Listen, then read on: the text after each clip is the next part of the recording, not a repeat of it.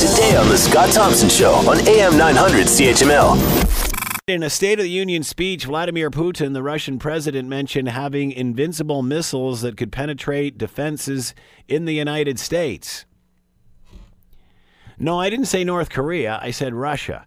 Where is this all coming from, and what does this mean with Russian and U.S.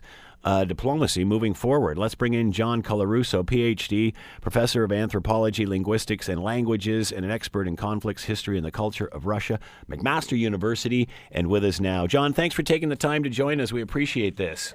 Well, I'm glad to be here, Scott. So I must admit, John, that it seems odd we're having this discussion, I guess not considering the relationship that's developing between the United States and Russia now, but at one time we were de-escalating.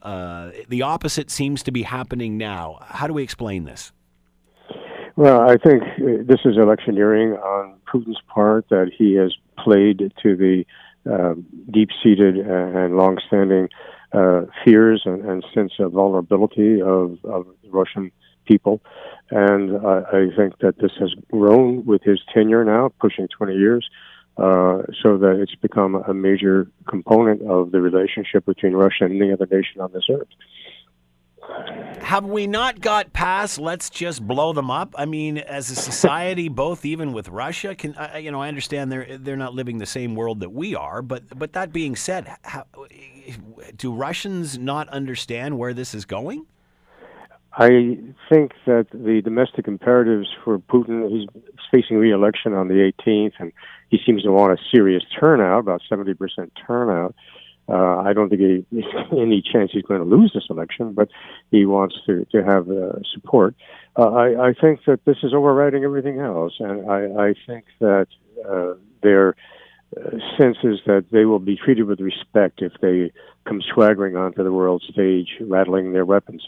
And I think that when you hear talk like it's invincible, invulnerable, this sort of stuff, no one knows this yet.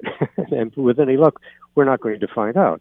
And I think that this is pure braggadocio, and it's for domestic consumption. But it has international impact that is highly adverse, really. And I believe at some point that this is not going to work well for Russia. In the end, this almost sounds like Kim Jong-un, the way he's justifying the lack of a society that they have compared to the Western world. They're trying to sell that the only way out of this is to blow their way out of it. I mean, is that how he justifies the sanctions? Is that how he sells this?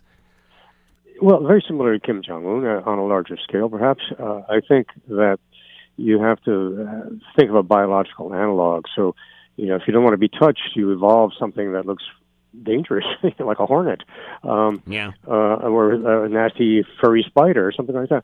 And so this is something like the strategy. In other words, when we have these fantastic weapons, you're going to treat us with respect. The trouble is that there's an arms race going on. India is doing this kind of research. China's a leader in certain dimensions of this. The U.S. has for a number of years now had one of these hypersonic warheads that can land anywhere on the planet Earth within an hour of launching.